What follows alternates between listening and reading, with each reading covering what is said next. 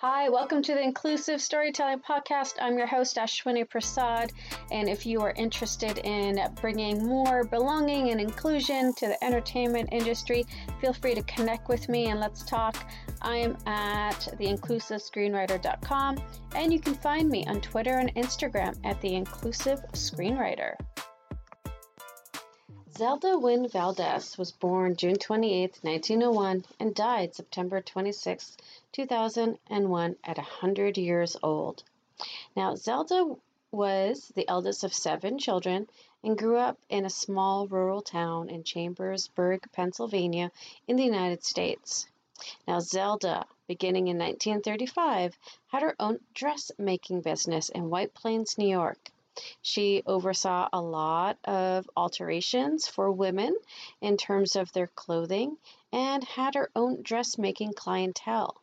Now, this clientele included the likes of Gladys Knight, Nat King Cole, Maria Cole, Josephine Baker, Mae West, Ella Fitzgerald, Eartha Kitt. So many people came for her dresses. At one point, she was selling her designs at $1,000 each. In 1948, Zelda opened Zelda Wynn, which was her design and dressmaking studio on Broadway, which is now Washington Heights in New York City. She said that her shop was the first Black-owned business on Broadway.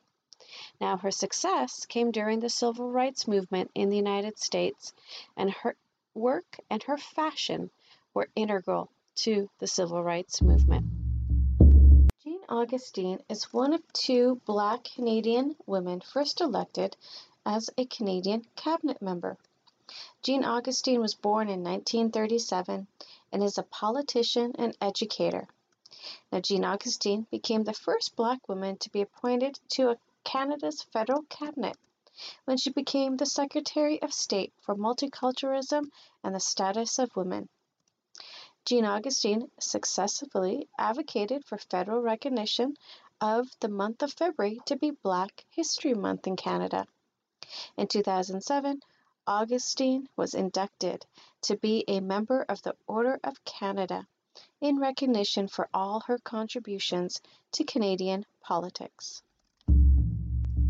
Suzanne LaFlesche was born on June 17, 1865, and was an Omaha Indian doctor, First Nation or Indigenous doctor. She was also a reformer in the late 19th century. She is widely acknowledged as the first Indigenous or First Nation physician in the United States. She received her medical degree in 1899. She campaigned for public health and for the formal legal allotment of land to members of the Omaha tribe in Nebraska. LaFlesche was an active social reformer as well as a physician.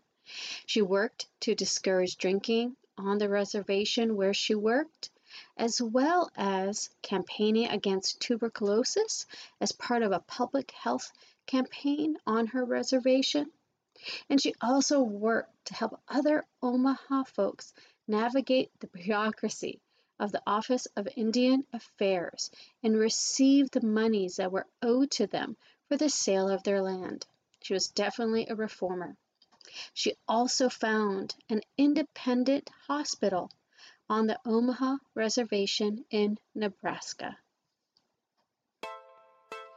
Thanks so much for listening. Be sure to like, subscribe, download, and leave a review. And be sure to connect with me at The Inclusive Screenwriter.